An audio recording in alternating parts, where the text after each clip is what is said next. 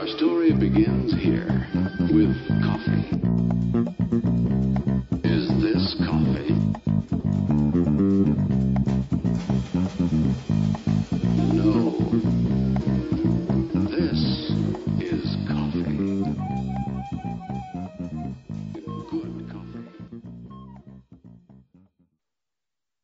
Welcome to Prerequisites, a podcast featuring conversations with scholars working in the Michigan State University Department of English.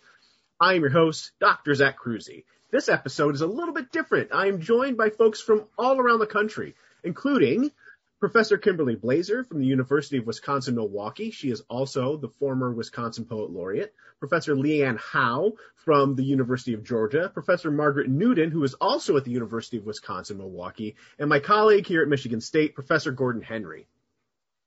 Each of these distinguished scholars and poets are contributors as associate editors and poets in a recent anthology of Native American poetry entitled When the Light of the World Was Subdued, Our Songs Came Through. The collection was released from Norton and shepherded by U.S. Poet Laureate Joy Harjo, who is also the first Indigenous person to hold that title. This is a wonderful conversation that includes several readings as well as discussion about the poems included in this collection and how the book came to be.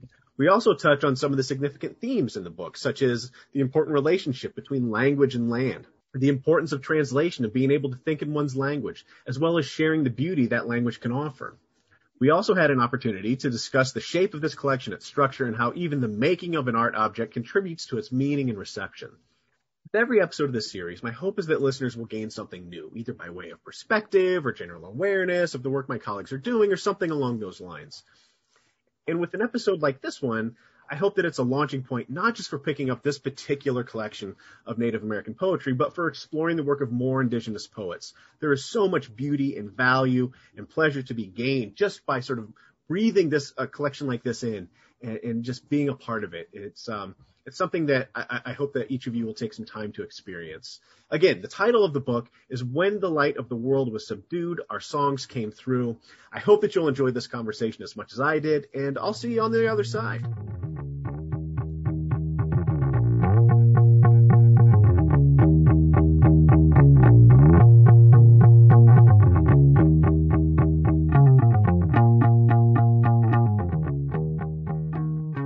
I guess the first thing I wanted to ask about, and that I think is important for folks to hear, is how does a collection like this come about? Sort of what's the history of it, and where does it fit into a larger conversation? Obviously, this is not the first anthology of Native poetry. I would really like for folks to sort of understand and experience sort of where this comes from, and even some of the challenges of assemblage. So, Leanne, since you were associate editor on the project, would you sort of walk us through what's the sort of the initial sort of impetus for the collection? We began 3 years ago. I think the first meeting that Joy and I had was in Atlanta, actually, and we got together and talked about this project. And Norton had proposed an anthology, and so we talked about what that would mean, how we would put it together. And the collaborative nature of the work. Remember, this is a project, and this is so important. It is not a top-down project where an editor makes a lot of decisions. What we did was to have regions of the country and regional editors from Ojibwe and the northern reaches, the Northeast, editors from that, Native editors from that region, from the Southwest and far west into the Pacific. So that was the first project, is to pull in poets and writers from regions around the country. And that's really the beginning. And I wanted to say something about the project as it was ongoing, as we got a lot of material. When we were putting this together, I think this is and Kim talks about this so well, is that we read everything that we received out loud to each other. So that was the process. The words had to be spoken, not just living on the page from each region. And that made a world of difference. So the book feels like a whole human being to the best of our ability. Yeah, I think that really comes across, right? It feels alive. And I want to talk about that a little bit and sort of the shapes and the shape of the collection as well. But I think one of the things that's so striking about it is the sort of the historical breadth of contributions that are in here, right? One of the things that in our earlier conversations, Kim had noted that there's over 300 years of poetry included in this collection. So Kim, walk us through that, like those moments in history and why it's so critical for us to sort of see this in this broad scope, right? In this wide angle lens of historical perspective. Sure. So there are 161 poets, 90 nations, and 5 regions. So that's huge, right? And we also have to think about, some of the poems were originally oral. They've been put into writing, been translated from indigenous languages. So that's like some of the early work all the way through really recent work by writers who had their first book last year, right? So it's a huge swath of time across many tribal nations.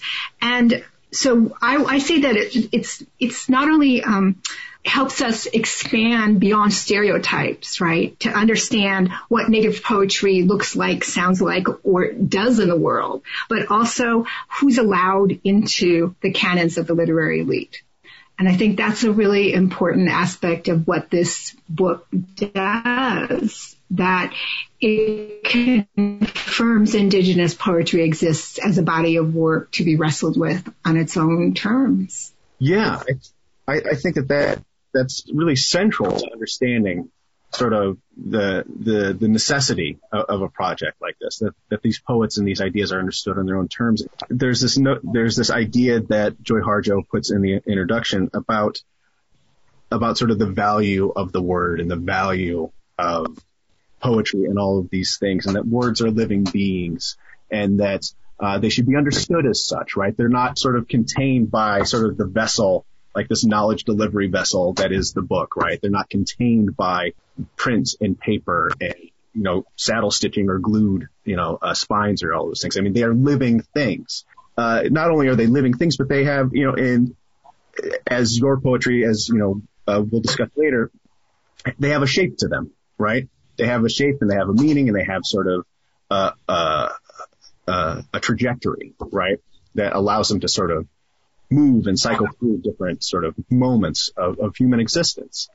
And that's another thing that really struck me about this as I was reading the collection and preparing for our talk is the shape of the shape of the work itself, not just the book shape, but the way that the poetry and the ideas they flow, not just circularly, but sort of intentionally and geographically around, right? And Leanne noted this, and circling around the country, all the way and finally ending at the American Southeast, right? Or what is the Southeast of the United States? And that sort of layer of complexity that it adds, right? That sort of cyclical nature of all of these things, and that it's associated with the land, helps sort of bring a lot of the ideas, right to the fore, and make them feel even more vibrant, than they might, already. And those are the things that just, really jumped out to me. And I guess one of the things I wanted to ask you about, Gordon, in your own work is sort of the centrality of land in your poems. And I wonder if you might favor us with a reading from the collection, and then sort of I'd like for us to discuss it a little bit there. So I'm going to read the poem November Becomes the Sky with Suppers for the Dead. I'm standing outside in Minnesota, ghost wind recalling names in winter mist. The road smells of dogs 2 days dead. White photographers talk in the house of mainstream media. I can't articulate the agony of eagle singers' children to them. We celebrate the old man while another generation shoots crushed and heated prescriptions, sells baskets, machinery, the fixtures yet to be installed in the house, yet to be heated by the tribal government. for another night stolen by the stupors and the wondrous pleasure of forget everything medicines. Back inside, Uncle Two Dogs rolls me a smoke out of organic or American spirit. I look to a last cup of coffee. The way home fills with snow. Our tracks, human and machine. Thank you. Yeah, absolutely. So one of the things I wanted to ask you about this is because, as it relates to this question of place and land, where were you when you wrote this? I believe I was in Michigan, central Michigan, where I've resided for the past, 20, 25 years. Yeah. And I'm always sort of called back through poetry to White Earth, a little village called Pine Point, White Earth, where my family's from. And at the same time, it harkens back to just memories I've had of places within that are, referenced within the poem. Sometimes, the political activist work that I did at White Earth when I was a grad student at the University of North Dakota, that's stuff about the white photographers. And then also just thinking back on relatives in Turtle Mountain as well as White Earth. So there's an extension of place, the interior spaces of place in the poem. I think that poetry allows me to work through in terms of recasting memory. And I think that shows this sort of, even when we're outside of our home communities, this what I call remote connection, better than a satellite connection almost, a connection that we carry forward and sort of attunes us to who we are in some way. Yeah, and that connection, is to the land itself. And early on in the collection in the introduction, there's this notion that's presented to readers that it is literally about being the land, that the land is what you carry with you, right? That's what holds your memories, holds a sense of self and place and community and all of those things, right? And, when I read this the first time and hearing you read it again now, that sense of connection comes through in a meaningful way, that it's stored there, and that it's something that, it cannot be erased or displaced in spite of very real displacements that are ongoing, ultimately is there at a root, at a core, in some meaningful sense. Absolutely. Yes. And I think what I emphasize when we think about this collection in terms of what it might mean to the non-native, non-writer audiences who would encounter it, is that they are always moving through spaces that are native spaces. And those native spaces often carry our expressions in the words of the landscape, in the very features of the landscape, if that's how you want to put it, the flora, the fauna. All of that is part of a native presence that's ongoing, part of a native existence, and that continues, but also carries this sort of residual memory, I would say, that continues to crop up in the present. So I think that's Joy hits on that right at the beginning of the intro and the anthology, the importance of land and place.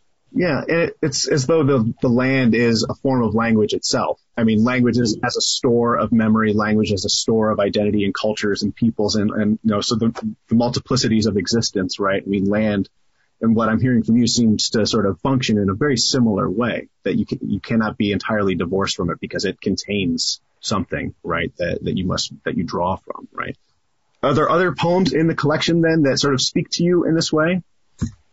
Yeah, poems and people, I guess, is what I was thinking. Fortunate as a young poet to meet poets who are older than me, and sort of inspired me, encouraged me to write. Lance Henson was one of them. Another was a man, Carol, all of us, I think, a man named Carol Annette Leon knew pretty well. And they're really great people, fun to hang around with. But also, this inspired me as poets too, like all of my fellow writers here, Leanne and Kim and Meg, also inspire me every day as well. So, but Lance has kind of a poetic sensibility that I like. He writes these short, sort of crystal clear poems. Crystalline, I don't want to say clear. No poem's really that clear. You have to dig into them and work through them. But he has this way of really presenting images in a sort of understated way that I really engage with. So I'm going to read one of his poems He was born in 1944. He's made this decision, I think, to be a double expatriate, to live in Europe, partly because he can travel around reading poems in Europe and people love that. But also partly because I think he takes issue with some of the things going on in the United States always, in my sense of it anyway. Can't speak for him, but I wanted to read from him. He served in the U.S. Marine Corps in Vietnam. You can read in his bio, and he's a member of a Cheyenne Dog Soldier Society. So he's got these sort of traditional roots, but also, has been involved in things that in the U.S. that are, also part of his experience. This poem's called Sitting Alone in Tulsa at 3 a.m. Round dance of the day has gone. A siren scream splashes the blinds like ice. A fly sits frozen on a yellow plastic cup. The end tables huddled in pairs. Sale at Rensburg's on ladies' shoes. Felt squares and soft knits at the mill outlet. Whatever I have done today has done without me. The edges of the city and the pale moon reflect in the same river. How easily we forget. So one of the things that I liked about Lance's poems is that, they had this sort of imagery that I associated with what I was interested in doing. Just short lyrics in the beginning when I first started writing poems that allowed me to look into myself, look into images, not have to say too much, just let the poem speak for itself, and then let people draw from that as they would, but at the same time expressing some sense, of longing, of trying to find a connection to the experience, and carrying on this notion that in the lyric moment we haven't forgotten, even though the poem says at the end how easily we forget. The lyric is kind of a counterintuitive to that position at the end of the poem. So this is one of the things that drew me to his work, and I just love the idea too that he was also inspired by some Spanish poets that I started reading after he mentioned them, Antonio Machado and Federico Garcia Lorca, and he also loved Pablo Neruda. All male writers, but people that I learned from in reading. And Lance sort of pointed me in that direction at one point in my life, and so I'm grateful for that. Yeah, there's a couple of things I wanted to sort of pull from that, because I think you're saying multiple things that are really important. The first is, to come back to the end of the poem, that last line, how easily forget, and it being ironic in its way, right? I mean, he's clearly not forgotten, but that adds a layer to, you describing him as a double expat. He's still a part of that land. That land is not, he's not forgotten that. That is still something he carries with him in spite of, where he literally physically is, right? It seems that land, like language in that way, is not limited to physical space, right? It is something other. It is something to carry with you, like a memory that can be explored and mapped and better understood and excavated, and all of these different things, which I think again is so central to sort of thinking through sort of the shape of this collection. And the other thing that you touch on that I think is also really crucial to understand is his influence by Spanish poets and someone like Lorca, that his existence, that his identity, that his artistic influences, they're not limited, right? He's not trapped by anything that's been pre-constructed particularly by a white culture, right? Like he's not held by a John Ford imagination of native existence. And I think that's so important to understand, especially, in thinking through a sort of like, the lyrical nature of the poem and his sense of identity as he grows while still remaining firmly grounded in the land and who he is, right? There's no separation in those things.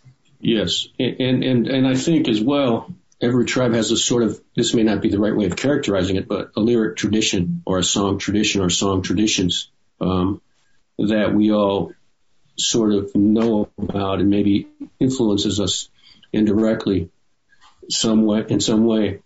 And going back to sense that he has other influences too. I remember I was in a graduate class one time and we were reading Faulkner. It was all Faulkner stuff. And my professor was reading something of Faulkner about how Ike McCaslin didn't want to look at something, right? And he said, it reminds me of something. I can't remember what it was. And I said, well, it's a Lorca poem you're thinking of, when he did not want to look at the sand and this blood and the sand in the bullfighting arena. And so he was just shocked that I would have read that, or that I could somehow make that connection. And so I think what this book also allows us to see and understand is that we're pretty schooled and crafty, I guess you could say, in our own ways, in the way that we approach poetry. It's a very sophisticated approach. A lot of Native writers have that. Sometimes, I think we gotta look at that and remember that as well. So, and then I remember right after class, this woman came up to me and she said, "Wow, I didn't know you were so worldly. That you'd been out in the world so much." And it's like, wow, really? Okay. So it was an interesting moment for me, but it speaks to Lance's, influences. I think we all read outside of our own friends and, poets that we're familiar with. But at the same time, as Joyce said, we all kind of know each other too, and are aware of each other's work and are influenced by each other. Yeah, and I had a similar experience with one of my early professors and mentors, and still a very dear friend who's Ojibwe, and but he's a Victorianist, and in his classes, which were quite frank, I went to a small liberal arts college where almost exclusively white kids. When he explains to them, like, I'm from Fond du Lac, and and they're like, well, but you're Victorian. It's like, I know, I understand. It's okay for me to study you, right? Like, we're all human beings. We all have access to ideas and language. We need not be sort of objectified in this way. And I think understanding that about sort of the collection and the poets here is just being real honest. Really sort of important for folks to understand, and sort of the ways in which sort of language affects us all in those different ways, right? And we all can get library cards. We can all learn. We can all do new things, right? We're not bound or constrained like cicadas, right? As Leanne might put it. So one of the things too that sort of builds on that is this notion of language and translation, and you point out, very importantly, Gordon, that the land in which we all inhabit, that makes up what we call the United States, is filled with linguistic and regional and natural markers that point to indigeneity, right? That point to different native nations. And one of the things that the collection does really nicely is not only in its breadth and its scope, historically, but it is very is careful to draw attention to poetry written in indigenous languages and also in translation. Kim, you have a poem in here that is translated, and Margaret, you do a significant amount of translation work for this collection. One of the things I think is really important for folks listening to this to understand is that translation is not just a one-to-one with words, and where one word just automatically is converted into another, right? Kim, you had mentioned something about this earlier, that it's a conversation. It's collaborative. So I would really love to hear the poem that you have that is in 2 languages. I would love for listeners at home to hear that, but I'd also really like for you and Margaret to sort of talk about the translation process and what that means and how you sort of come to an understanding with one another and making sure that the meaning comes across in the fullest and richest way. Sure. So, thinking about this poem in particular, I think one of the things I want to say about translation is that I believe we're all in the process of translation of culture when we write as well, because we have a kind of ideology of language that we bring to our writing, that we have this sort of embedded sensibility, and maybe the lens through which we view the world might be from stories that are not mainstream stories. And so that's sort of part of what stands behind this poem. Margaret and Meg and I have done different kinds of work together. We've also done collaborative poems that we literally write together, passing back and forth pieces of it. And we tinker with one another's language, and we have conversations in between that. This one, we did have some conversation around, but we both have a sense of this story, which is about the Earth Diver. And so I guess that's what I'll say about this, except to also mention an anthology that Joy Harjo also edited with Gloria Bird, which is called Reinventing the Enemy's Language. So writing in English is always writing still from a tribal context, right? And so English itself has been turned to another use, right? Mm-hmm. And so then we have, several layers of what we might call translation. Dreams of water bodies. Nabi wiawanan, bawadanan. Wajushk, small whiskered swimmer, you a fluid arrow crossing waterways with the simple determination of one who has dived purple deep into mythic quests. Wajashk agashi, meishanoet bagizut, biwak dakamadagayan, mash gwendaman, gogi wash kayamnamban, demi ninandek, gagwedwe yamban. Belittled or despised as water rat on land, hero of our Anishinaabe people in animal tales, creation stories whose tellers open slowly, magically, like within a dream, your tiny clenched fist. So all water tribes might believe.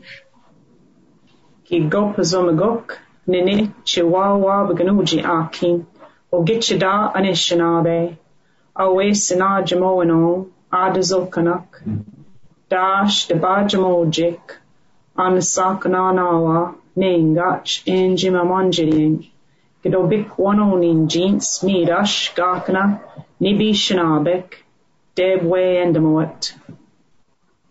See the small grains of sand, only those poor few, but they become our Turtle Island, this good and well-dreamed land where we stand in this moment on the edge of so many bodies of water and watch Wajushk, our brother, slip through pools and streams and lakes, this marshland earth hallowed by the memory, the telling, the hope, the dive of sleek whiskered swimmers who mark a dark path.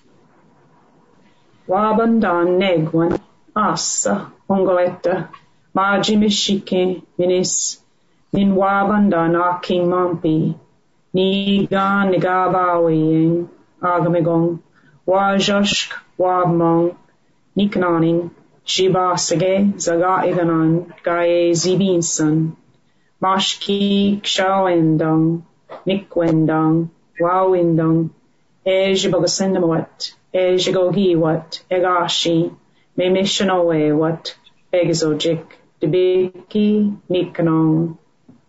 And sometimes in our water dreams, we, pitiful land dwellers, in longing, recall, and singing, make spirits ready to follow. Bakopi, go down into the water. Nan godno, injinibi, bawajaganan, gidamago zijik, aking indaying, baka dendodang, dash nagamoying, jibenakaying, nosunay gaying, bakobiyang. Miigwech. So the other thing I just wanted to say about this poem is it's also visual. It's concrete poetry in the sense that visually it looks like water body diving. And the original has, I do picture poems, and it has an image, which is also sort of surreal, of water bodies. Yeah. And when we're thinking sort of about just not just the image, sort of the mental images we gain, but the visual image of the poem, I guess one of the questions I wanted to ask about that, or what wanted us to be able to sort of think through together, is what sort of informs that choice? I mean, so much of what we talked about earlier, we talked about land and shapes and sort of the elements, right? Like that make up the land. So what sort of leads us to this shape? I mean, is it more literal, or are you addressing something visually, right? Are there visual cues here? Are there visual metaphors here? So I think that, part of it is that poetry extends off the page anyway, right? Both in sound, but also it's sort of multidimensional. Mm-hmm. And so this is maybe just an invitation to experience it in that way. So in thinking about this in multiple dimensions, is there a way to sort of think through sort of the multidimensionality of the poem as being something other than just the words, right? So one of the things we talked about early on is that the words sort of mean something, that the words are alive, that they are with us, right? Do you think that as a poet or as a reader or an interpreter of poetry, do you think that by giving the words this sort of sense of multidimensionality, it allows them to live in a new way, right? And to be alive in some meaningful way? Yes, because they are incantatory, right, as language is, and they create a soundscape. Mm-hmm. And intuitively, our bodies respond to sound, right? Our spirits respond to sound. So when you asked me before, what do I want you to do? I want you to get in the water. Yeah. I want you to go down in the water. Yeah, to feel it, right? To experience it, to be immersed in the language, right? To be immersed in the idea, in sort of the depth, right? And I'm not trying to be cheeky with the language, but really the depth of what's happening here, right? To dive down with the creature. So I would add, if I can, that in the third stanza, I think one thing about translation is where a person's going, and you need to be accurate to that process and that place. But there's significant difference when you're hearing it in Anishinaabemowin. So Waajashk is our brother, and we're telling this story about Waajashk. And when you see the way that Kim has arranged the words on the page in the English, the attempt to give an audio echo of that experience where the ends of the lines, the starts of the lines, and the alliteration through them should kind of give that sort of whisk, that way that Waajashk might be doing this. So you hear things that you can do in Anishinaabe that you can't necessarily do in English. So I sometimes feel as translator, I need to pick up where she's going and echo that. Her line says, slip through pools and streams and lakes. The Anishinaabe said, Jibasage, Zagaigan, Gaye, Zivinson. And when you have the memory, the telling, the hope, the dive, those are nouns in English. In Anishinaabe, when they're conjugated verbs saying, he does this the way they all do things. Mikwendong, Wawindong, Ejabogosendamo what, Ejagugi what. So it brings him into the context of all the other animals that are in the water, all the other water beings, and connects our thoughts to sort of being in the water in a different way. Mm-hmm. So I think that's part of what we try to do with translation is get it right, but also pick up and bridge the gaps as well. Yeah, well, I'm glad that you chimed in with that, because that was one of the things I wanted to ask about, the ways in which sort of the translation helps give us the shape that Kim's talking about, right? That fleshes those things out. When you're working through this, and you're thinking about those sort of particularities of language and sort of, and the conjugations and that sort of thing. So when you two are working together, I mean, how do you sort of conversate about that to make sure that you're understanding one another and sort of enhancing the meaning and enhancing the beauty of the poem in that way? I mean, what might those conversations sound like? So we've done different sorts of things for different poems, right? Yeah. And sometimes, Meg will come with questions. Sometimes we'll just talk about a word, like what does it mean in English? Why is it different in Anishinaabemowin?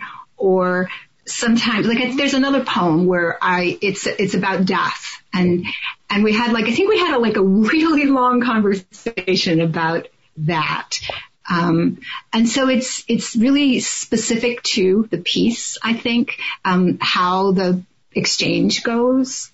Yeah, I would agree. It has to be very specific to what the goals are. What is the time that you want to be in? What is the impact of the poem that the poet intended, knowing that might not be exactly what the reader takes from it, but then how do you be true to what you're giving and know you're leaving space for people to catch that in their own way, I guess. And I think that is, something that is incredibly important for folks to understand as they're thinking about translation, is sort of the intentionality that doesn't just go into poetry, but that goes into the translation, right? That you must be intentional, that you must think these things through, that you must be sort of cognizant, not just of the words that you're choosing, but of the person whom you're translating and the space that they come from and the space that they inhabited and how to sort of best reflect that by way of, a new or a different language, right? Or a revised, sort of approach to it. So I think that's really sort of important for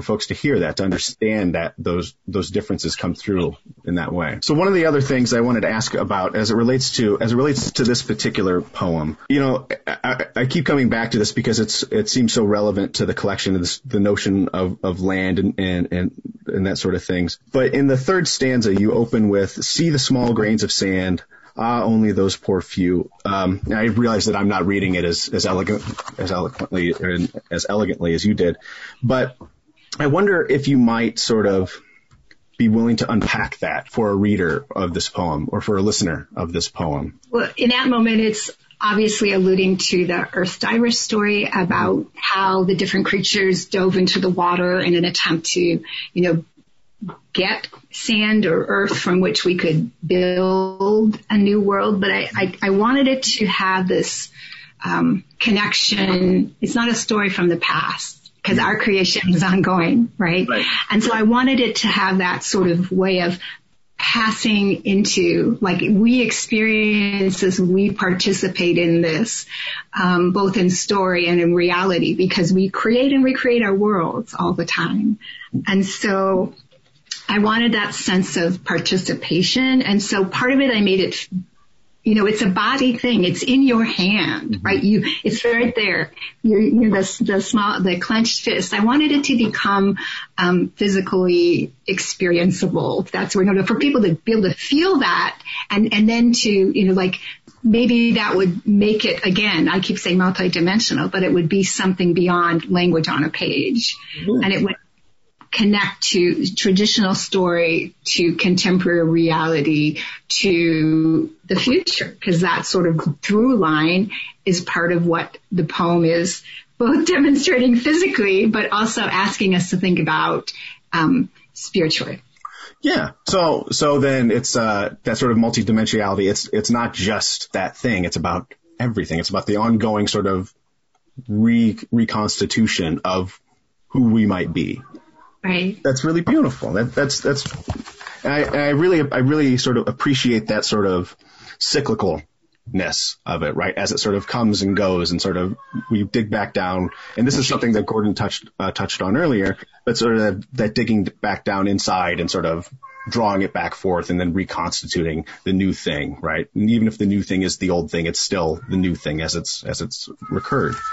That's lovely. Margaret, so you translated a number of poems in this collection. So I would like for you to select something else that you would like to read. But before we do that, I just kind of want to hear what your experience was with translating other works besides the collaborations you have with Kim. So can you talk a little bit about those and sort of what your approach to those were? I think the short answer to that would be that in the early selections where we had people writing poetry using their first language, mm-hmm. and also proving they were quite skilled sometimes at using English, to have the full translation between those spaces was important. So the Jane Schoolcraft example is one where she was writing both in Anishinaabemowin and in English. If you just take her English translation, you find that the meaning in some cases with her poems is close but very different. And it's nice to be able to see that difference. There are also many instances from many, many nations where early ethnographers recorded someone and then may have worked with a translator to get at the value or the meaning of the song or the piece and not really revealed what it actually means. So there are some instances where early ethnographers would record an elder and then say, this is the song, and talk more about how it was used, but not actually reveal what a translator standing right there who was fluent in the language might tell you about the words being said. So I tried to use a way of translation to get at meanings that are sometimes lost, differences.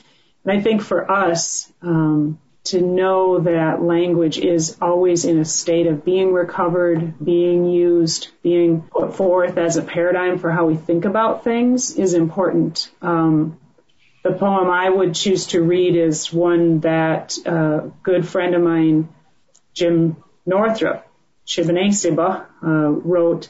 And he wrote quite a bit, and he wrote mostly in English, but he spoke so strongly about the need to learn the language and use the language. I would count him as one of the people that really made it clear to me that you've got to really dig in and get this right, because I knew him at a point in my life when I could have decided to just kind of walk away and know poetry in one way. But I decided, no, I would like to be able to fully just write in that language and immerse myself in that and be able to represent my ancestors in a way that I don't think I could fully do in English if I had the chance, right? So I was of a generation where I could try to do this. So I kind of always hear his voice when I read things. And I think that he was writing at a time when there were certain stereotypes about Native people that it was fun to hold up and laugh at a little bit, and then really inspire people to think hard about who we really are and how we keep our identity going. So I'll read one of his poems called Rezkar. I'll read it first in English, but because you asked me, I can read it for you in Ojibwe too. I can do that second. I would love that. I'll give you both versions. So Rezkar. It's 17 years old. It's been used a lot more than most. It's louder than a 747. It's multicolored, and none of the tires are brothers. I'm the 7th or 8th owner. I know I'll be the last. What's wrong with it? Well, the other day, the steering wheel fell off. The radio doesn't work, but the heater does. The seats have seen more asses than a proctologist. I turn the key, it starts. I push the brake, it stops. What else is a car supposed to do? Ish gonagani. Daban. Ashi nijwaso bibunagaze. Gichi abraze. No chigodash niwa. Ombige wewe. No chigodash ween bimisemaguk. Nijwaswa. Nimdana. Ash nijwaswe. Ne no janagaze. Ano janagaze. Gawin dash tibisajek. O sayan siwak. O bebekan siwak. Nin dash nijwaso magaja ishwaso de benamok. Ngikenda ninsa ishwash geshwe de benamok. Ani ejwe but nishna. Ni dash wasnago. Kipungisin adikwegan. Gawin anoki magasanon. Bizindamomakak. E dash anoki magat. Awaswin, O Dabani, a pubwin, O Giwabandanan, Niwa, O Jitan, Dash Win, O Gidi, Mashkawan, any Gawabandang. Ingwek Webanon, Abikaigan, Ejimajibizot, Ninga Webeshkige, Ejinugabizot, Aningai Gejichiget Odaban. Meet you. And so it actually, for me, even being able to do that, I have elders that told me to get to a point where I could do that with my language. And I think that Jim would still be hearing this. I think that Jim would be glad to know that his words he wrote in English at a time where he hadn't been allowed to carry his language forward, that we picked up the ball in the next generation, we took it forward. Now the fight is to keep thinking in our language first. So my poems are always written in Anishinaabe and went first and English second. Jim wrote this poem first in English because he had to, and it moved into Anishinaabe because it could. So I hope that we can, keep doing that, and that translation is something that, gives us a pathway to carry our identity forward in ways that maybe people before us weren't able to do. At least I tell my students these things and my daughters these things when I insist that they keep learning the language. Yeah. And first of all, thank you for the readings. Those were both really beautifully done, so thank you for them. And you sort of preempted one of the things I wanted to ask you about, but sort of the critical nature of presenting these in your own national language, right? And to preserve an identity, to preserve a people, to preserve a sense of self. I don't think allow is the right word, but to allow an access to a people that have been denied, right? A voice or a hearing, to be themselves, right? And I think where that sort of notion comes through most strongly for me is when you talk about how when Jim Northrup wrote Rezkar, he couldn't write it, in his own language. And that now that has happened or can be heard in that way is meaningful in some way, right? It demonstrates a transition. It demonstrates something, right? And perhaps it's in some way it's not unlike those little grains of sand that Kim writes about. Yeah, and I think we have to be careful to not take things for granted. There's a lot that needs to be fixed. There's a lot we need to do to make space for all Anishinaabe to feel they can have their poem expressed in the language. I would want anyone who wants to write it in the language or have their poem translated to feel like there are enough people around them who can do that if they have not had the chance in their life to access the language that way, because so many people just did not have a chance and have never had the time to do this. So I think it's important. And I would say, you're making this podcast at a moment in time, and this book has come out in a moment in time where there are many things to celebrate. And it's always such a fine line, and I think of those way before us who negotiated becoming citizens and participating in America in all the various complicated, difficult ways that we do that. Many of us here, all of us are academics here, and the way that you be in these worlds that sometimes still shut you down is interesting. Just recently I had a poem that I was not aware anyone would find or use, and the New York Times published it, and Naomi Shiabnai had chosen it, which is a huge honor and amazing. And just to think that Naomi would pick up something of mine and read it was incredible. But it was published only in English, and it had been written in Anishinaabe, and it sounds so much more beautiful in Anishinaabe. I was kind of embarrassed that the English was published that way, because it felt like somehow now the poem got out in the world a little bit naked, a little bit half. I had made a sculpture and someone cut the head off, So I think we have to really guard against the ways that the world around us will still try to silence us. Yeah. And in trying to honor us, erase part of who we are. Yeah. And to recognize that there's a violence being done in that way. No, I was just going to say that it's a very tricky thing, because when I work with students who want to write in their language and they say, how should I go forward and do this? Or how do I even just be a native person and a poet writing in English today? Mm.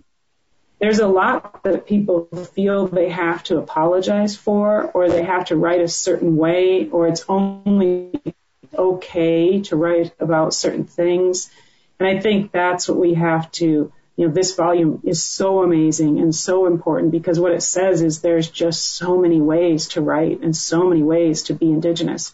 So I love it for that reason, because it breaks down those barriers, I can show it to young writers and say, look at all the ways that you can be, not just write in a way that you think an editor or a teacher might approve. Yeah, and and not even approve, but prescribe in certain ways, whether intentionally or not, but prescribing an identity, ascribing a language or a culture, or any of those things. I mean, I think that's a hard thing for a lot of people to understand, is that kind of violence is still present, and that it does real harm. It hurts people in ways that aren't always visible or easy to understand or to acknowledge. So one of the things I really appreciate about what you're saying too is it sort of moves us ahead, is that the anthology itself is an opportunity for uplift and to recognize the value of a voice and a language and a culture and the multiplicity of identities that come within it. I think that's one of the most crucial takeaways from having experienced this over the past couple of weeks. So, and I'm glad that you're sort of putting it in that frame for us, and leads me to my next question about this, and this is for you, Leanne, is because you wrote a really lovely outro to this collection. I would love to hear you read from this as well. But where do we go from here, right? If the collection and is this moment of uplift and resistance and change and an opportunity for new voices to be heard, where do readers go from here? And then and how would you sort of how might you frame that for them? Oh, thanks for the question, Zach. I don't think about where we go from here. I think about who are the young poets who are going to carry on these traditions. And so I never asked that question before or when I started writing. I just think the action, most native languages are action languages. So, and whether, we know it or not, I think we're driven by action to create poetry and fiction, creative nonfiction. There's an action involved there. So I really don't start with that question. I just keep writing. And that's the message of the anthology, I think, is that we began and we continue. And that's the circular notion of this collection. And others will come and see a different way to enter and a different way to publish. And that's the exciting nature of where we are as people, as Indigenous people of North America, as Indigenous people on a global stage. And I think that's the excitement. This is just a slice of what is out there. This is representative of what we had and where we wanted to go. But it's, as Kim was saying, it's just the beginning. It's another beginning, because there have been other anthologies. And I wanted to say something about the nature of writing. When I started writing poetry, and even I was writing about growing up in Oklahoma City during a really hard time. I'm a child of the 60s. My work was excluded because I wasn't writing about medicine, and I was excluded by other Native writers. Well, there's nothing, you're not writing about medicine or the spirit. And I thought, well, no, I'm writing about what's happening in Oklahoma City and that kind of exclusion, where things happen. And I think all of us are a part of that experience. My brother was beaten senseless so many times for protesting, and it was a brutal time. And so for me, what I was trying to express early on was that experience, and it was roundly dismissed. And that hasn't, thank goodness that hasn't lasted. And maybe I changed my writing a bit, because it was pretty harsh. But, we've moved on in this way that keeps us engaged. I think we're people of action and action and reflection. And so that's the kind of heart that we had to bring to this anthology, was one of those actions and then reflection. And I think, I'm prejudiced, but I think we've accomplished that. Yeah, I think so too. And I really appreciate sort of the clarification and the better understanding about action, right? I think that helps sort of more fully form the cyclical nature of both the structure of the structure of the collection and the ways in which we've been talking about land and identity and all of these things, this constant moving forward. And it reminded me, and I was flipping to it, of one of the things that you put in the outro, the very last line of it, is you write, we are not finished yet, that there is no terminus to this, that it just moves on and on and on. It's a continual cycle of growth and development and change. And there's not a moment of stasis here, right? We're not trapped in these things. And I think that's really sort of crucial, right? When thinking through like the stakes of these things. So there are a couple more poems I would love to hear. I would love to hear one from you. And then I would love to hear one, another from Kim. I know Kim had another selection she wanted to bring into our conversation. If I can ask you, or if you would indulge us and, select something from the collection that you would like to read, would that be okay with you? Sure. And when we're talking about collaboration, I wrote a series of Noble Savage poems. Mm-hmm. One of them, Jonathan Thunder, also Ojibwe, he made a video poem out of that, and it's the kind of color, landscape, and it's very funny. And so I wanted these to be both, well, they're funny. They're meant to be funny. So this is Noble Savage Sees a Therapist. Noble Savage. She's too intense for me, and I feel nothing, no emotion. In fact, I'm off all females, even lost my lust for attacking white chicks. Pause. Therapist. He's writing furiously on a yellow pad that says nothing. Noble Savage. People expect me to be strong, wise, stoic, without guilt. A man capable of a few symbolic acts. Ugh, is that what I'm supposed to say?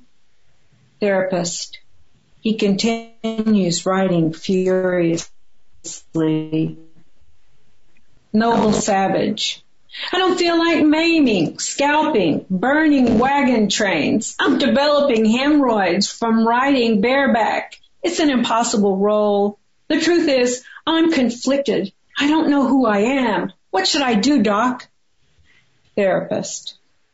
I'm afraid we've run out of time. Let's take this up during our next visit. And then I have a whole bunch of these, and I think they're funny, and they make me laugh. And so, one of the things, this is a funny poem, right? Like I just can't burst out in laughter, otherwise it interrupts your reading. But one of the things that I think is one of the things that is funniest to me about this, and maybe it's just because I like toilet humor, but the hemorrhoids thing, when I was reading this earlier this week, I was like, oh, that's very funny. And you know what? You would get hemorrhoids riding bareback. That would destroy your body. And I think earlier, I mentioned, when Margaret was speaking, sort of the value of uplift and that sort of thing. And I think that comedy and all of those things are really sort of important to have in here, that these things, they can be funny, that we have live, that they can be, as you say, they can be about Oklahoma City. They can just be, or the things that you're conflicted about, as the Noble Savage is in here. And the other thing that I like about this poem too is that in its humor, it still cuts, right? Like it's still addressing the very obvious problems. Stereotypes. Yeah, exactly. And the thing, and it does so in a way that cuts right at the things that we all immediately recognize as stereotypes. Like if you don't recognize these as stereotypes, then where are you? Who are you? Where have you been? Where have you been? Yeah. That's the thing about this series, but also, and because we've been talking really because we're all academics, we cannot help ourselves from pointing out, different kinds of positions that natives take in writing.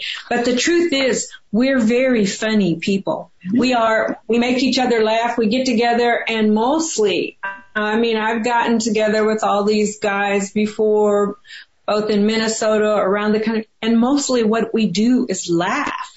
And, it's the thing I believe that has kept us from running amok as people, because we laugh. And we learn that from our ancestors. Just when my grandparents are always kind of laughing and crying. So it's a balance of both things. Yeah, I think that that's so important to hear too, that especially, I think you're right to point out, like, because the five of us, we're all academics here. It's very easy to fall into an understanding like, well, we must dissect this. We must strip this of all pleasure. This must only be an object of our scrutiny. And I don't think that that's fair or true or right. I think it's okay to experience poetry and words and plays and all these things for what they are, which is humorous and fun and about ourselves and humanity and the things that we, that bring us some sort of pleasure in some way, right? Even if that pleasure is an awkward confrontation or a better understanding of, right, yeah. Who we've been or who we might be. And so, yeah, I think that's so crucial to all of this, because I think that that's a hard thing too, especially if you're a younger student and you're coming into this, or you're a nascent reader of these things. I think it's very easy to fall into a trap, a frankly sort of racist trap, where the assumption is like, well, all of these things must be about beleaguerment, or that they must be about sort of heartache and hardships. Which is not to diminish those very real things, but my God, we're still human beings. We still live in a world. We still have, passions and ideas and thoughts and that sort of thing. So I'm really glad that you're bringing that sort of to the fore with this. That makes perfect sense to sort of go out here. As you say, we are not finished yet. These are stories, right? So, but in speaking, and thinking through sort of those moments of pleasure and ideas and sort of the experience of reading and listening to poetry, Kim, I know that you had wanted to share something with us from Cassandra Lopez. Sure, absolutely. So I guess I could link this to the conversation about that Leanne said about, being sort of left out because she was writing about an urban experience at that time, right? And in this particular poem, Cassandra Lopez is writing about the brutal death of her brother, right? But it's a larger poem than that. But she has a book of poem called Brother Bullets, and she's Kuia, Tongva, and Lucinio, and she's one of the younger-ish poets in the volume. And the other thing about this, the title of the poem is A New Language. And I want to suggest that it is about loss, but it's also about connection or transcending loss. And so it has that sort of, larger reality within the poem itself. And, I just think it's a beautiful poem. A New Language. My words are always collapsing upon themselves, too tight in my mouth. I want a new language, one with at least 50 words for grief and 50 words for love, so I can offer them to the living who mourn the dead. I want a language that understands sister pain and heart hurt. So when I tell you, brother is my hook of heart, you will see the needle threading me to the others, numbered men, women, and children of our grit spit city. I want a language to tell you about 2010's 37th homicide, the unsolved, a man that my city turned to number, sparking me back to longer days when ocean is the mouth of summer. Our shell fingers drive into sand, searching. We find tiny silver sand crabs. We scoop and scoop till we bore and go in search of tangy seaweed.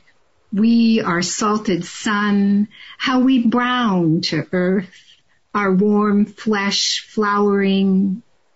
In this new language, our bones say sun and sea, reminding us of an old language our mouths have forgotten, but our marrow remembers. That was a really lovely reading, Kim. Thank you. I think this is a really nice poem to sort of bring us to the conclusion of our conversation. And I think it's well chosen by you, not just because it's a beautiful poem, but because, I mean, this has sort of been sort of the arc of our, as I am interpreting it, sort of the arc of our conversation. This is a language that allows for 50 words for grief and another 50 words for love. And a multiplicity of experiences that is not bound by anything other than ourselves, right? Or than the selves of the poets and the authors included in the collection. One of the things that struck me as you were reading it was not just sort of that sort of notion of rebirth of a language, of an identity, of all of these things, but that it's a remembrance, right? That is carried with you always, right? Which is precisely what we opened with with Gordon's poems. And it's just a really sort of poignant ending for me. So I don't have a lot more to add about that other than just like, I was very moved by what you had to say, and it made me feel really good about the progress, of our conversation. So when thinking through like why you selected this poem, was there a particular reason why you chose this one? Was it just something that moved you? Or was it just because it was pleasurable and it felt beautiful to you? Or was there something else that sort of attracted you to it? All of the above. All of the above. Good. That's good. I wanted to show, a little bit of the breadth of the collection. So Cassandra Lopez is from the Southwest and West region. And, I was working with the Northeast and Midwest. And it's just there's such an experience of variety in here. And I just think that this is just an excellent poem, just in any, like in this collection or anywhere else. It's a beautiful poem. Right. I think that's the key, right? That in any collection, this is a poem that belongs, it matters, it's beautiful. It tells us something that we all should hear and experience. And, I think that was a perfect way to put it. One more thing I just wanted to say is that, I have to use a Visner word in here, which is survivance. This collection is also, both resisting, like resistance, but it's also about survivance and the fact that we are still here. We're still making beautiful literature, that beautiful literature is connected to all of our traditions, but it's also, as Meg suggests, it's a path to the future. Like it's the way we continue is through our voice, our songs, our poetry, all of our literatures. Yeah. And ceremonies. Yeah. I think that sums it all up really nicely. Thank you. So thank you all for being here and for joining me on this episode and in the conversation. This is really, I really appreciated the opportunity to not just to speak with you all, but to read and experience this collection. I'm really grateful to all of you for the work that you put into it as translators, as poets, and as editors. That is not an easy task. I've tried to do those things. It's hard. It's really hard. And to produce something that is meaningful and lasting and touches people. That in and of itself is an art. So thank you all for doing that and for being here and being a part of the conversation. Thank you, Zach, for bringing it together. Thank you all. Glad to everybody. Good to see you. Yeah, great to see you. Thank you so much for spending some time with us here at Prerequisites. This episode of the program is supported by the Russell B. Nye Fellowship for Interdisciplinary Curricular Enhancement in English from the Michigan State University Department of English. You can find out more about MSU English, including graduate and undergraduate programs, at english.msu.edu. This episode of Prerequisites was written, produced, and engineered by Zach Cruzy. Until next time, this is Dr. Zach Cruzy. Good day.